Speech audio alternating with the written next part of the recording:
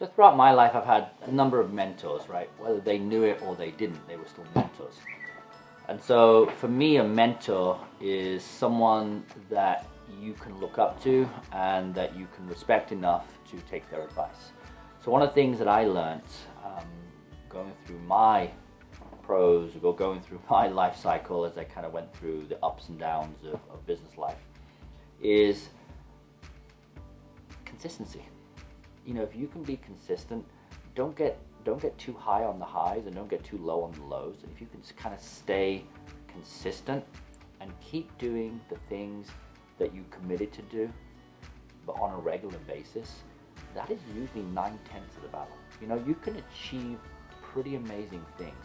Now, I don't want to be corny, but you know, a journey of 1,000 miles begins with the first step. I mean, and it's really true.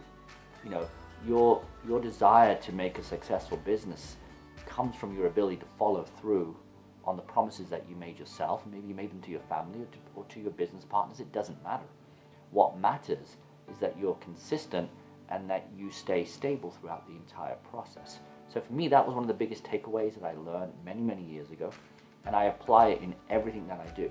I apply it in every business that I'm involved in, and I apply it with every consultation and every business plan that we put together for someone, is that we make sure that they stay consistent and that they follow through on their commitments, and that's what makes them successful. You know, that's, at the end of the day, that's 99% of it. A little bit of luck helps too.